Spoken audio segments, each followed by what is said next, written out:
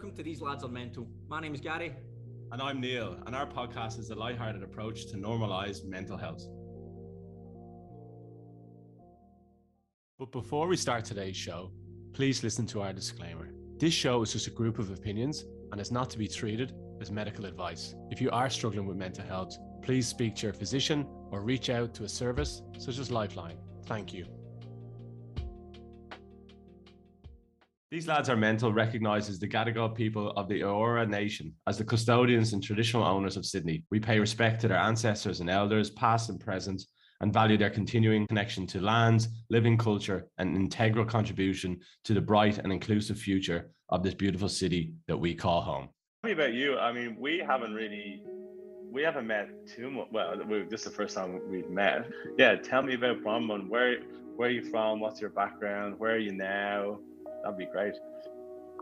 Well, first, thanks for having me on and for all of the support that Nimbus has provided so far. It's just been so beautiful to be partnered with such a values-aligned organisation. A bit about me. So I'm the eldest of four girls. So I have three brilliant younger sisters. I've got an incredibly inspiring mum and Alma, and I think I've always been surrounded by really, really strong women. Dad's amazing too, but I think it's always been the women in my life that have kind of led the way. I have been around. I've worked in a few different industries, from the music industry to the arts and then corporate into nonprofit. And I kind of found my way into the nonprofit space after working on strategy with a few nonprofits that were really struggling to rely solely on government or solely on philanthropy. And in working with them to try and help them to create new revenue streams for their charities or social enterprises, I kind of uncovered some really yucky truths that were happening in Australia on the front line in the domestic violence space.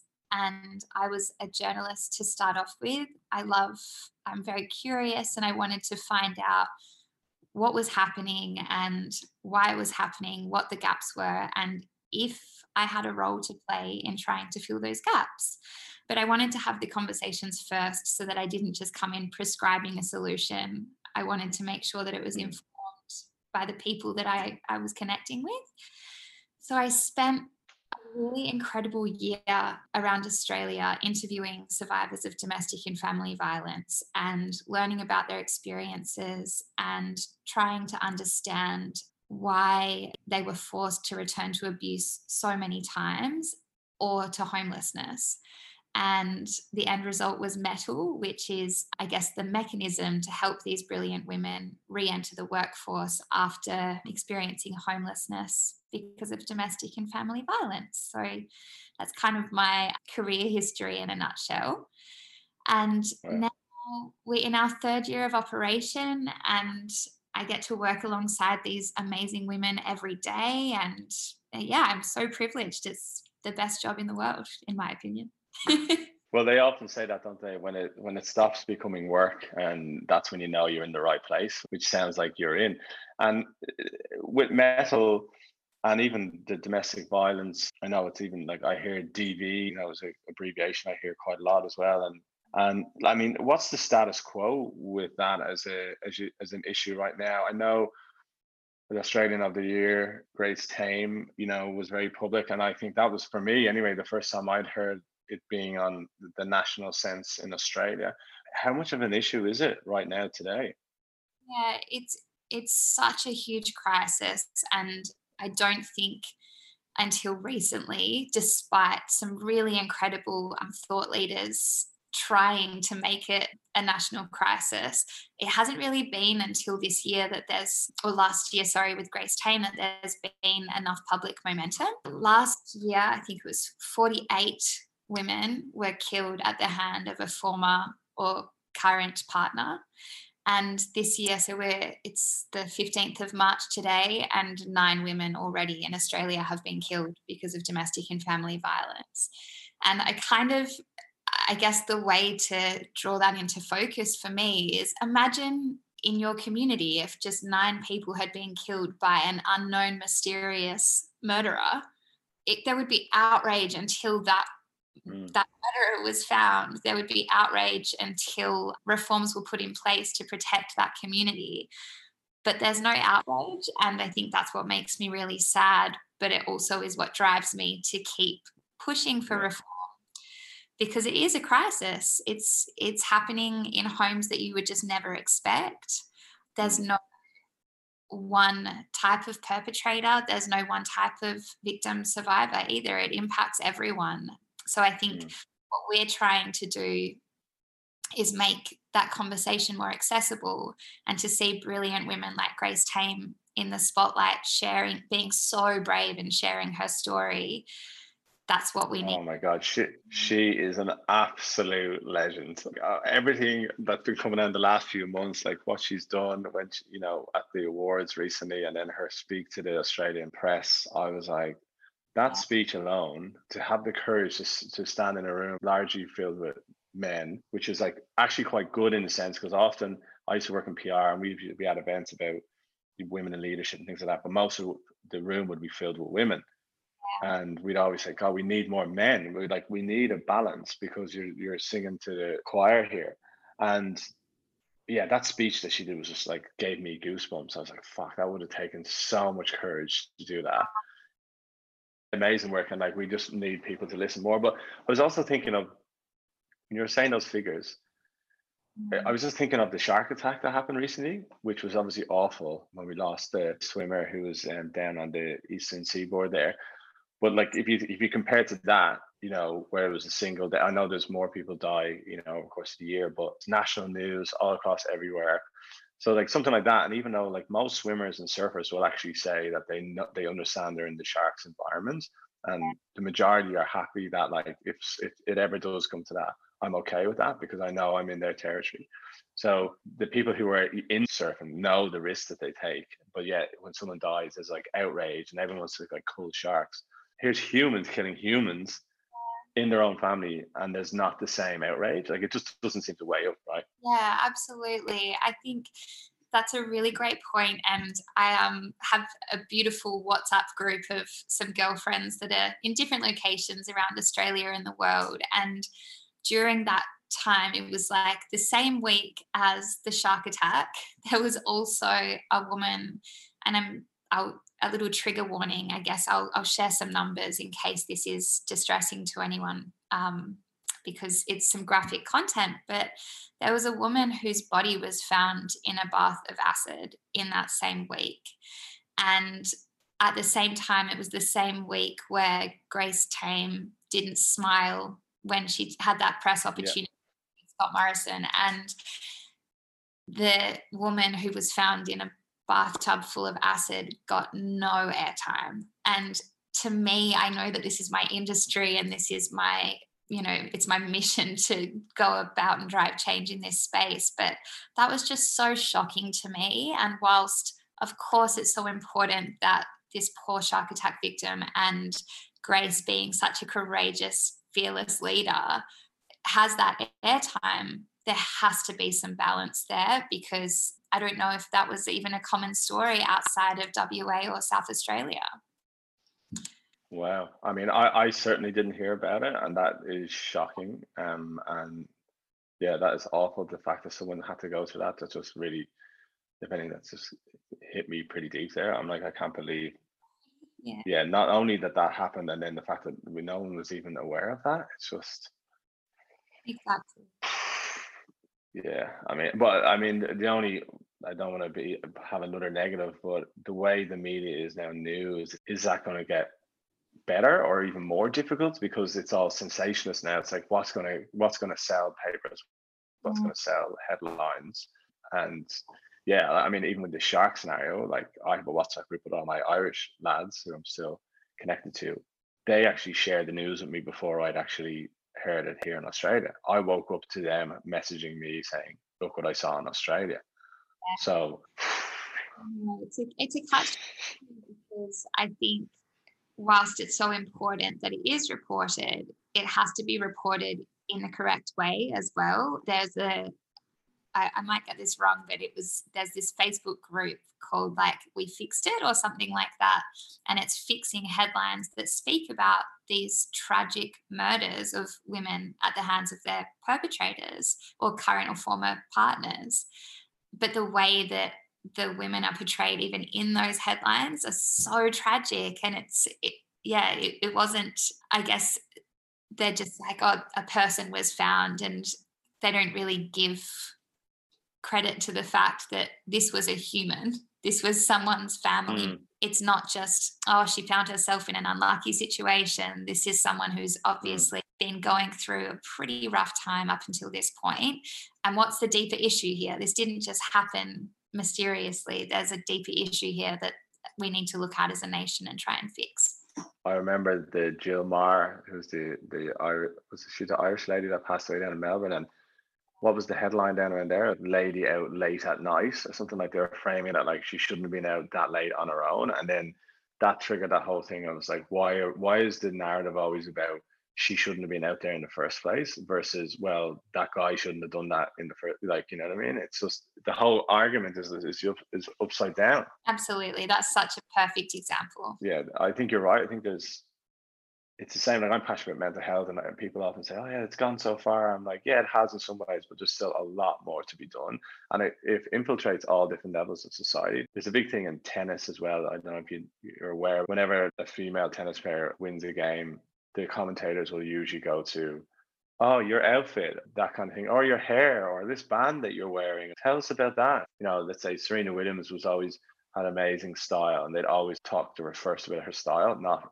because of her athletic performance, versus with the guides it's always, oh, you were amazing, you showed such resilience, the thing is that was going on for years, and you're kind of almost succumbed to it, that you're numb to it. No one even realized until it was only pointed out very recently. And then when you start looking back, Jesus, nearly every single interview with someone in a female in an athletic arena is outrageously sexist. But it's so important to be having those conversations so that we can see reporting change, hopefully.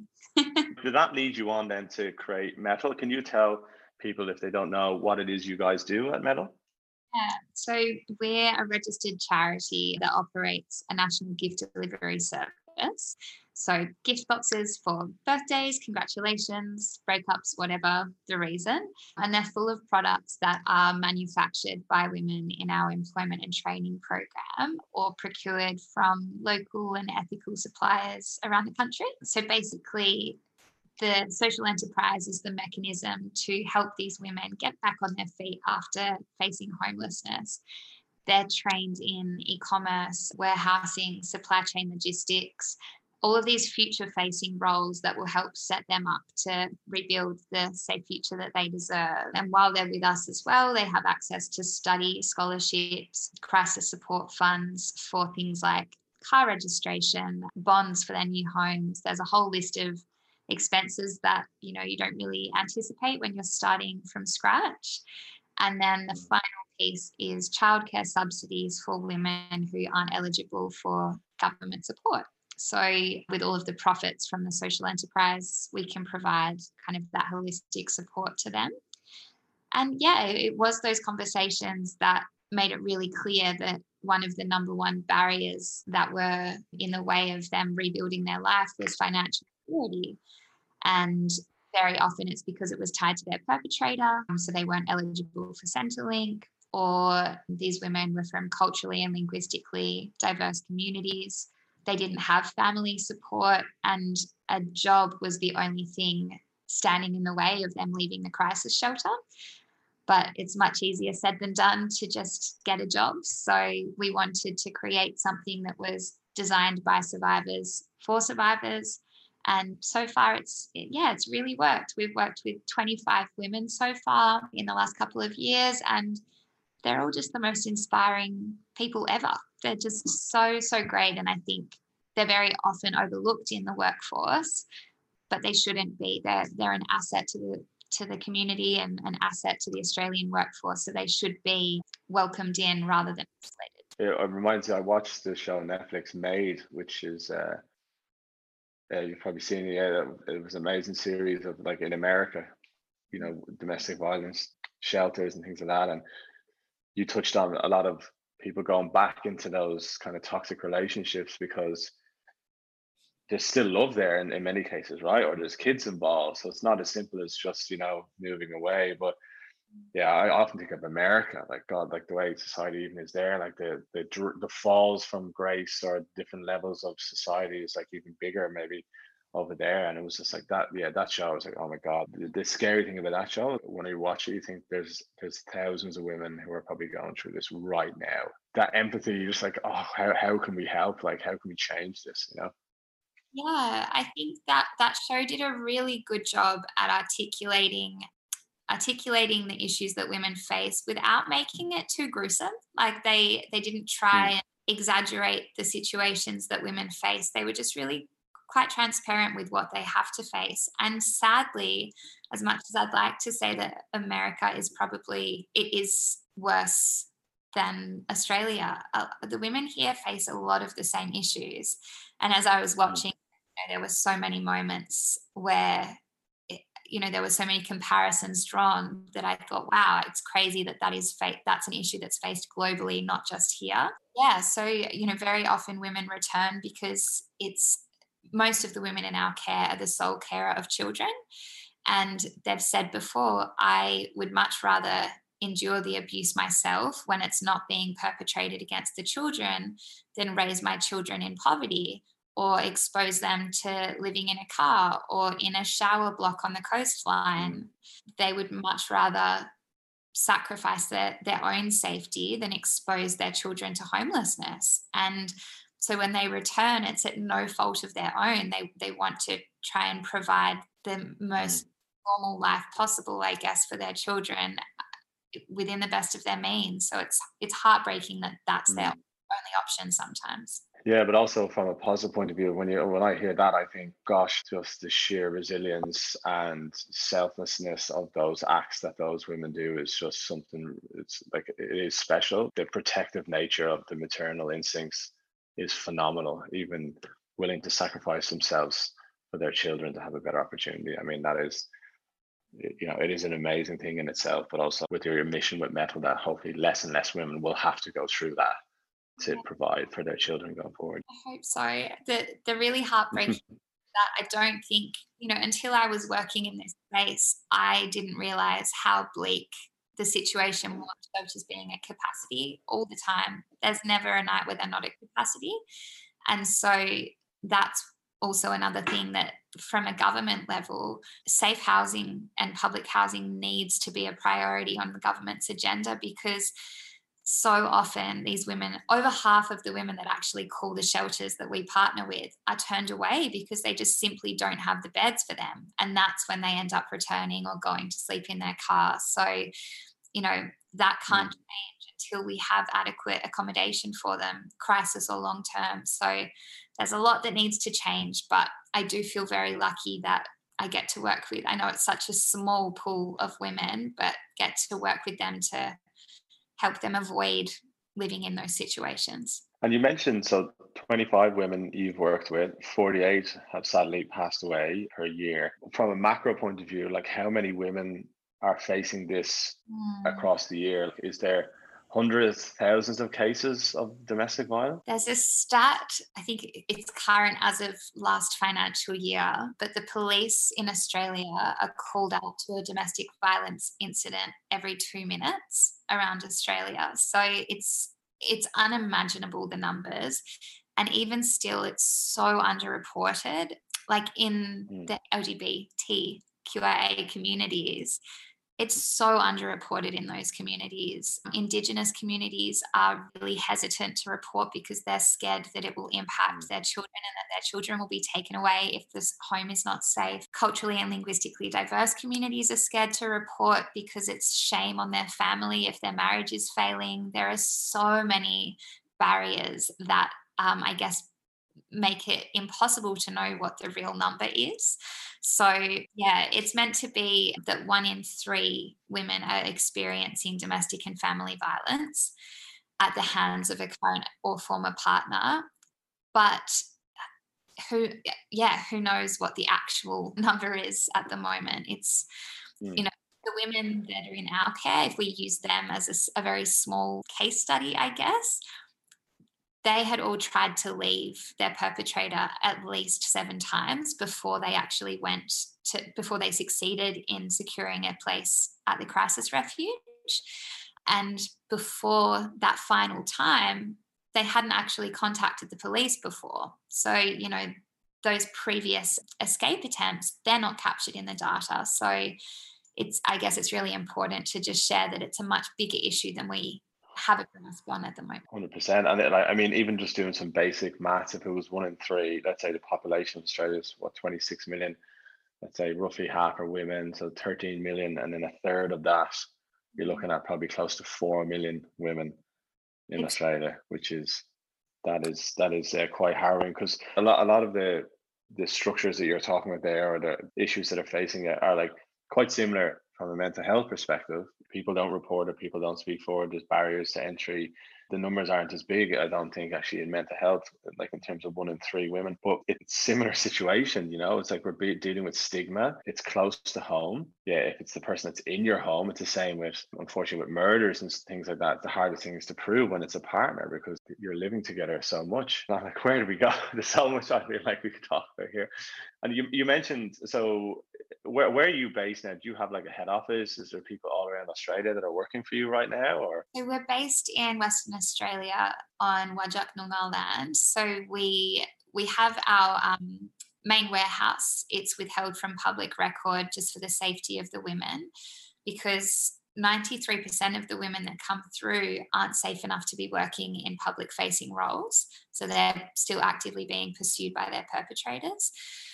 Right. Whenever we look at expanding, we always have to kind of factor in having those same security measures that crisis refuge would have.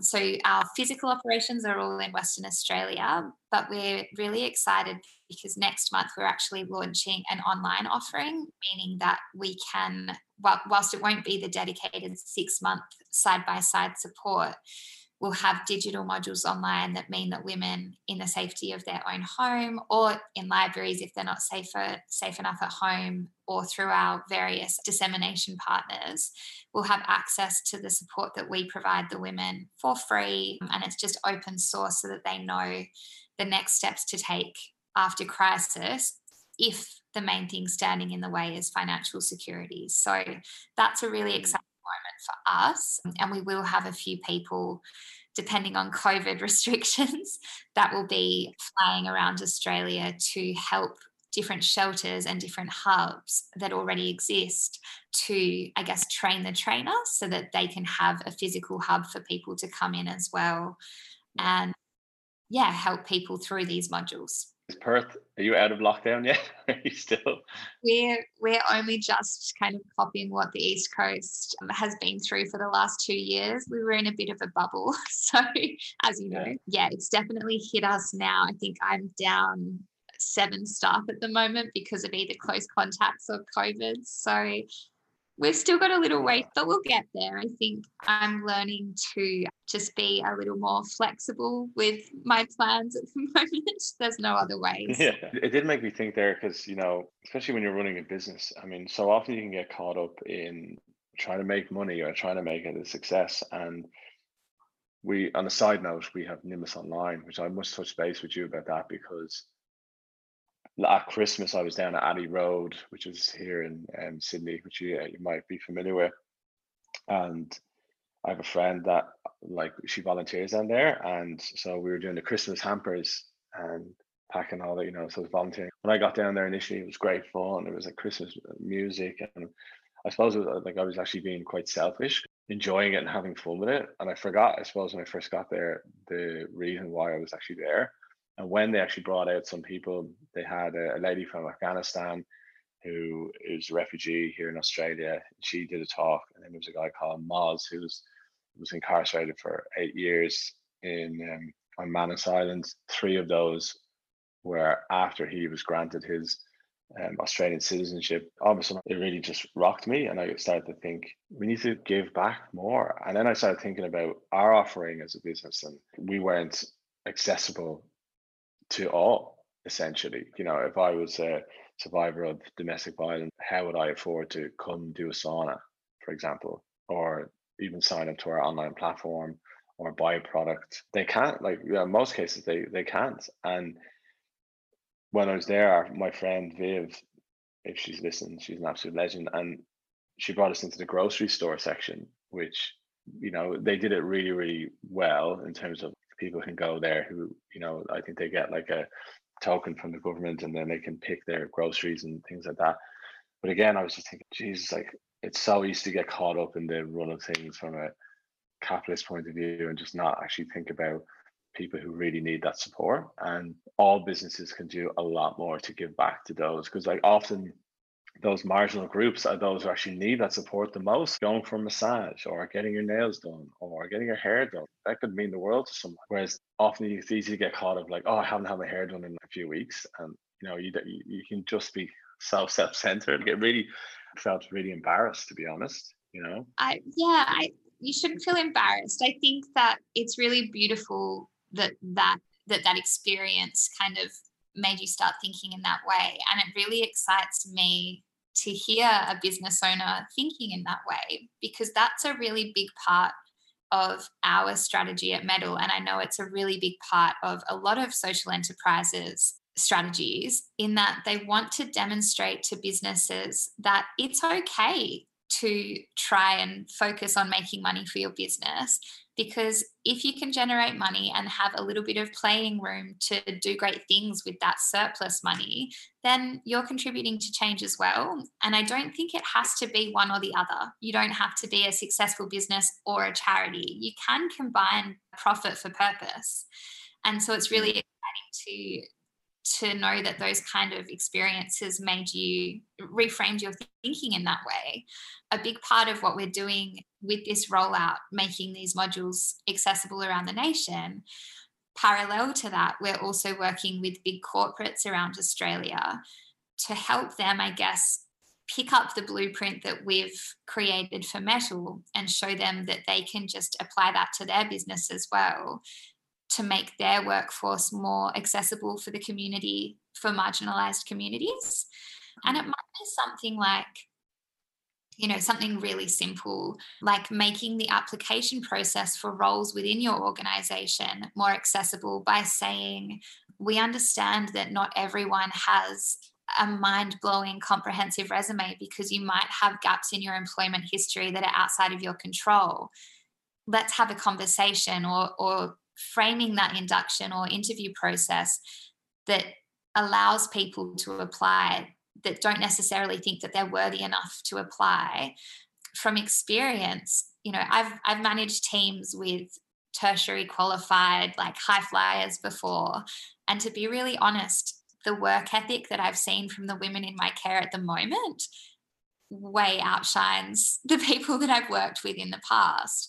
And so I think that's what we're trying to demonstrate, is there are ways to, as a business, support these marginalised communities in being active citizens and taking part in the workforce. But then as well, on the more holistic support side and wellness side as well, if you have the capacity to be able to dedicate a portion of your profits to providing your beautiful services at Nimbus to people that need them, amazing. It's, it doesn't have to be a one-size-fits-all approach. Yeah, no, I agree. It also reminded me of the refugee scenario as well, same kind of thing. There was a huge study around, it was like a 30-year study about what does the average refugee do to the GDP of a country versus an average citizen. And it was something like 3 times more productive, put more money back into the economy. And it's the same thing. It's because you're giving people a chance.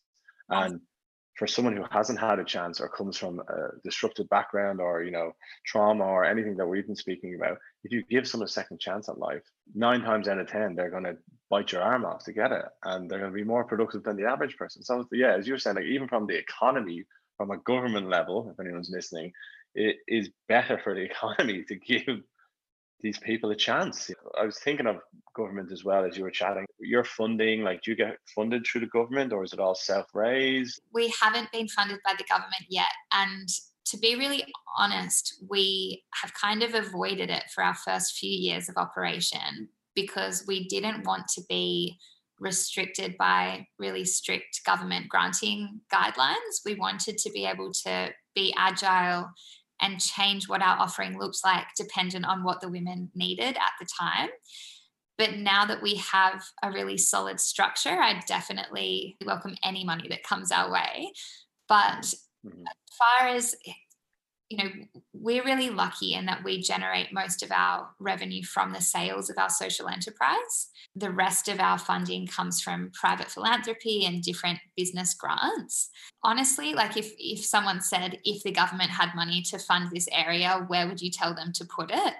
I wouldn't say us. I would say to housing, because it has to be a housing first model, in my opinion. Because how are women meant to establish a place in the world if they don't have a hub, if they don't have that base? So for me, it has to be focused on housing. The crisis here in Perth, and the rental crisis here in Perth, and I'm sure it's the same everywhere else at the moment, is so bleak. Like, we have women who our program runs for 6 months, and part of that is to help them secure their own rental and their own private accommodation. We're applying for 17 plus private rentals for each of these women per week. They're not getting a look in. It's really bleak. So they're in crisis accommodation much longer than they usually would be, meaning that the crisis accommodation is at capacity for way longer than it usually would be. It's dangerous, and something needs to happen from a government level to invest, to redirect money towards housing. It's just, What would be the average wait time, let's say, for a mum in that system? Are we talking like months? Are we talking years? And even if is there then stigma? Does that touch into the private sector? Like, so let's say I'm a landlord, you get an application from let's say someone who you work with Metal. Like, do they also have to battle that stigma? Or do I pick this couple, or do I pick someone who's come from a domestic violence background? Absolutely. It happens in every kind of channel to entering the rental market. So the waiting list for public housing at the moment, honestly, we've had women that are on there for more than 2 years. It's really, if I'm honest, when we're trying to set up the women for a sustainable future, we just say straight away, let's try and access the private market first, because it's just, we don't want to build their hope up and pretend that public housing will happen right away, because it won't. But if you put yourself in the shoes of a landlord and you were thinking, who's going to pay rent, who's most likely to pay rent, sure, you're going to go for the double income. But again, it's going back to that drive for someone being given a chance. Like, yes, these women might rely on Centrelink support for rental assistance and might only have a really minimum weekly wage, but they will pay their rent because they don't want to lose that opportunity once they're in a safe house, because they haven't had that safety for so long. So I guess touching on what you said, it's trying to remove that stigma to be able to give these people the opportunity that they deserve. But then does that stigma drive then from, the powers above? How do we shift change? Because if you think, okay, let's say that's at the coalface, like if you think of the Maslow hierarchy of needs, down the very bottom, the first step is security and being stable, which would be a home, which you're saying a lot of these women don't even have. But then you go right up to the upper echelons of, let's say, government, where we don't have accurate representation across the genders. And there was that famous picture of when Scott Morrison had his first cabinet, whatever it was, like 3 or 4 years ago.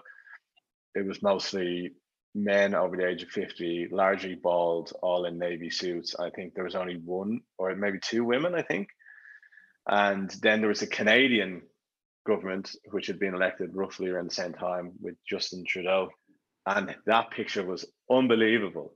You could see people of all different mixed race, ages, genders, you name it, frizzy hair, big beards, I love the Canada model. I think it's just like great. I wish we could have more like that. But how do we drive change locally when the people that represent us aren't reflective of what Australia is? Yeah. Like, is that not a vicious cycle? And I wish there was like a silver bullet answer. I think a couple of things. We have to keep vocalizing how furious we are. And I think so often people can feel so deflated and think, I'm yelling and nothing is happening. I can't see change happening. So then they feel defeated and back down. But although the pace of change is like glacial, it is happening. And I know that I'm the eternal optimist, but like looking at a micro level for WA, we have some incredible senators. Like we had our first Indigenous woman appointed to the Senate last year, Dorinda Cox. And moments like that, whilst they should have happened so long ago, that is signifying progress for me. And I think it's so important to focus on that progress rather than at the same time as focusing on the doom and gloom of what's happening right up the top in our current government. That's just too embarrassing to focus on a lot of the time. But there's a lot of really good stuff happening on the ground in local politics. And a big learning for me, I used to just think when I was younger, find your party and lobby with them and give them your voice and share what you can to elevate that party.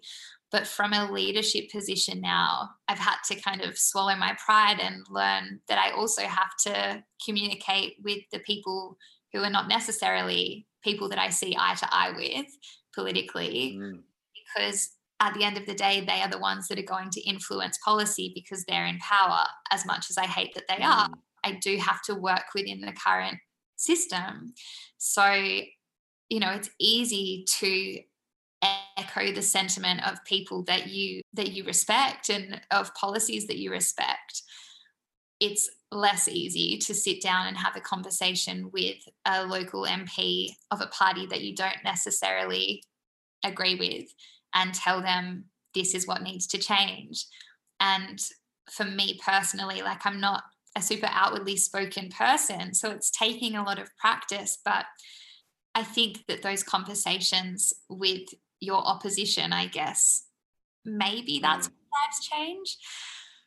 But I don't know. I think it needs to be faceted. I don't think that there's, I don't know what the clean answer is, to be honest. No, I think you've hit on a really important point there of it's one thing to be pro what you think you want to happen, but then there's another thing trying to actually, as you said, work within the parameters of government, capitalism, communities, social societies to get that point across. And I think that's the real magic art for people to be able to kind of do that. Like I was thinking of, Nelson Mandela when he got in, came out of prison, and would have been easy for him to not do those things. And then when he got into the power, the first thing a lot of the locals wanted to do was like completely do a U-turn on everything they'd done before. And he had the strength to go, well, no, this is part of our history. We need to recognize that and move forward together.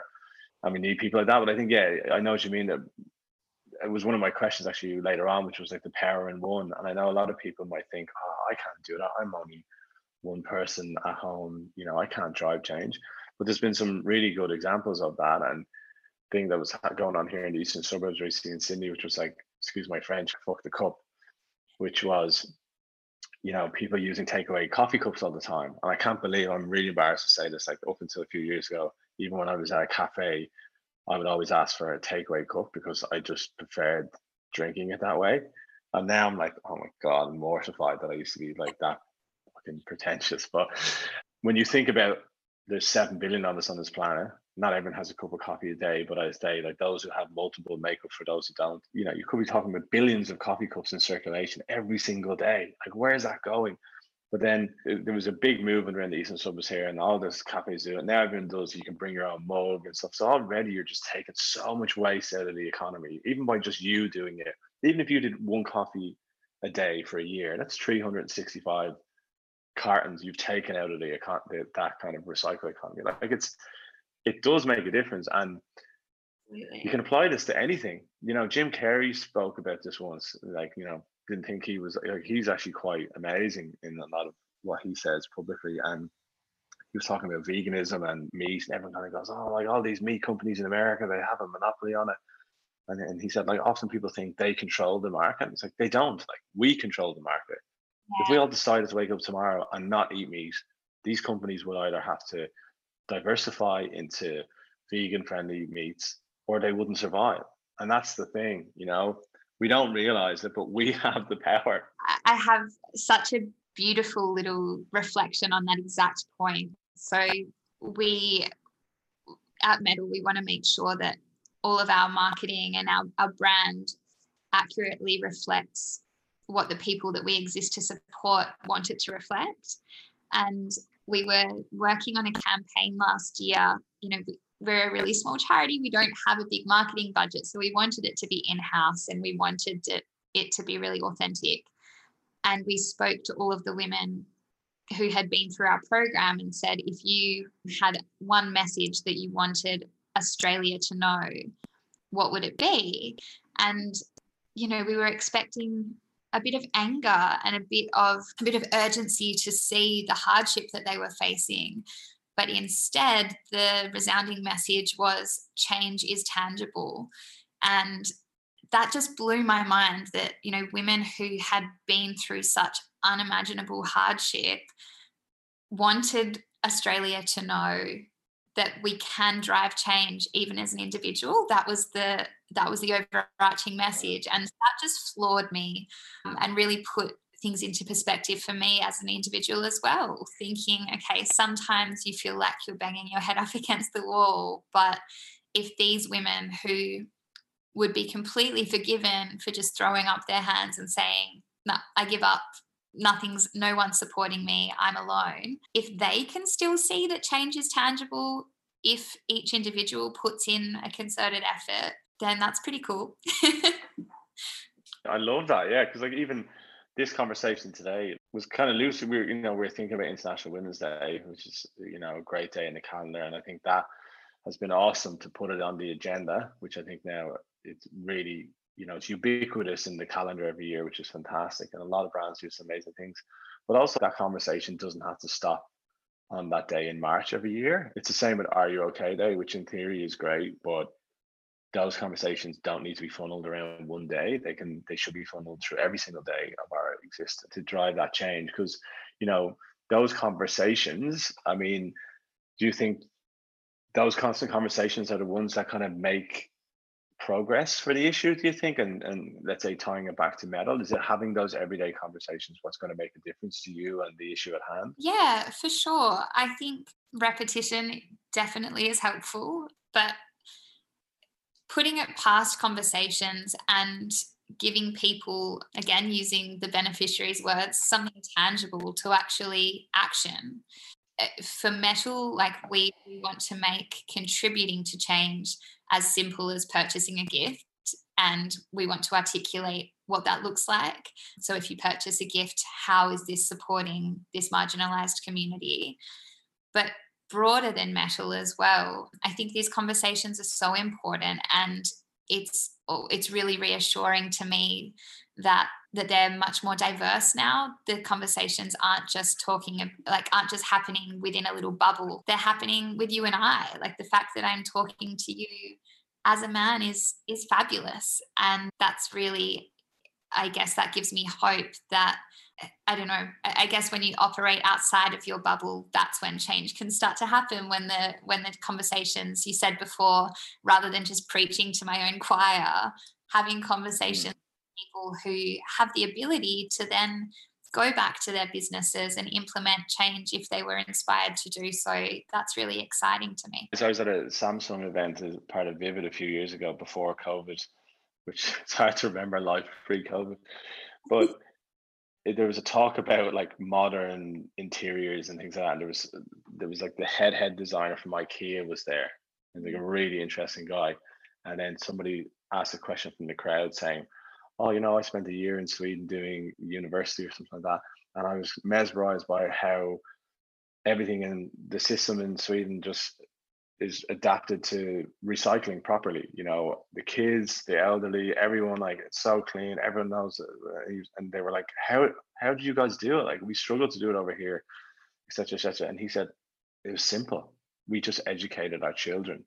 And within one generation, the children then brought that message back to their parents and kind of re-educated their parents about why it's important thing. And they said literally within one generation, they've solved the whole issue of recycling, which I think up until 20 years ago, it wasn't actually in a good place. And I was like, oh, how amazing was that? I feel like children nowadays, this next wave, it's exciting actually being a dad myself, that we're going to raise be probably more present and both emotionally and just physically for our children than, let's say, my parents were for me.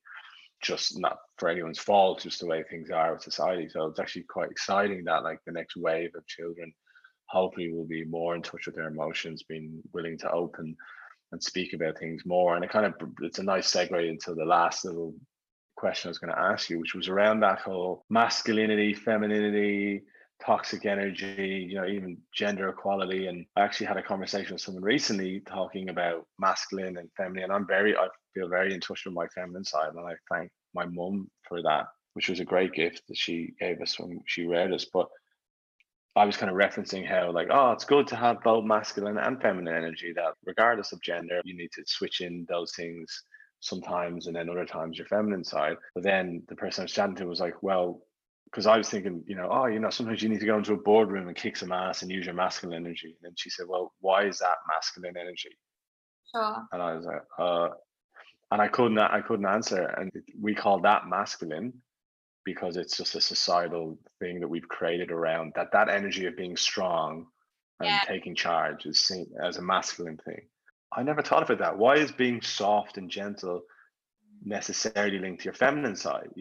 Is that just a construct that we've come up with? And like, what's your opinion on all that? I mean, because that opened up a minefield. Then I say, oh my God, I don't even know what to say. Where do I go with that? But where does that whole masculinity, femininity, toxic energy, does that play into the work that you do at Metal? For sure, and so much and way beyond. And I think it sounds like you've got some great friends. I think having those conversations are so important. But for me, again, I know I've said I'm the eternal optimist, but I've been so inspired to see, your podcast is a really beautiful example of this. There's all these beautiful organizations and men who are embracing the idea that it's okay to be vulnerable and it's okay to talk about the struggles that you're facing in having those stereotypes that exist around what it means to be a strong man and go and kick some ass in the boardroom. The fact that those are being broken down, the fact that your friend is asking you the question, why is that masculine energy? The fact that there are these beautiful organizations that go to schools and do what you were talking about in educating children, that it's okay for boys to cry. It's okay for boys to want to sit and read at lunchtime rather than kick the footy. There are so many stereotypes that are being broken down that I think will inevitably lead to gender equality, where as close as we can get to it. But in relation to our work, will help young boys to process anger and process emotion in a much more healthy and productive way. When we, in relation to Metal, when we have a look at the perpetrators of the women in our care alone, and again, this is only such a small pool of women that I'm speaking to, I'm never condoning anything that these women have had to endure. But when you have a look at the history of their perpetrators and the environments that they grew up in, very often their perpetrators witnessed their father abusing their mother. And it's this cycle that I guess it's never been broken, because it's never been okay up until now to talk about what would have been a healthier way to express that anger or that frustration. How could you have worked through that in a way that didn't result in physical or emotional violence? So I think the conversations are happening. I had a really interesting chat with this beautiful organization called Tomorrow Man last year.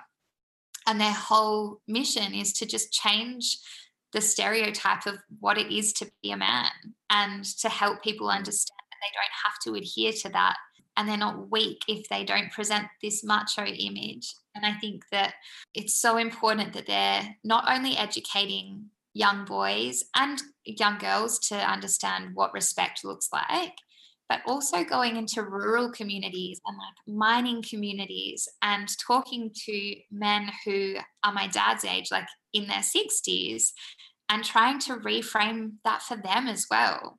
It's no small feat. Like, that's a really hard thing to do, to have a conversation with someone whose mind is made up about what life is and how everything is meant to function, to try and change their mindset to alleviate some of that pressure that just builds up inside and manifests in such an unhealthy way.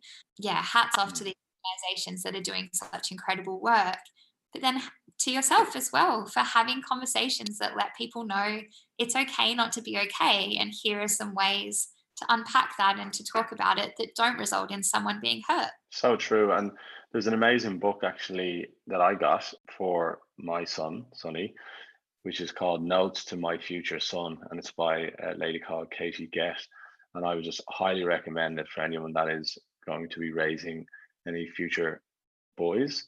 In the book, it's amazing. It's kind of a mixture of lovely, cute little notes and affirmations and just statements around, I hope that the environment that I can bring you up can let you feel like it's okay to cry, as you mentioned. And it's just littered with all these amazing, really simple, digestible things that you can just pass on to the future generations. To think of that IKEA example, that hopefully we can get to a point then where this issue will start to rescind over time. And it also reminds me of the lockout laws, for example, was another thing that I think we got so wrong here in Sydney when there was the awful thing of the king punches, and they just got dealing with the issue wrong, in my opinion.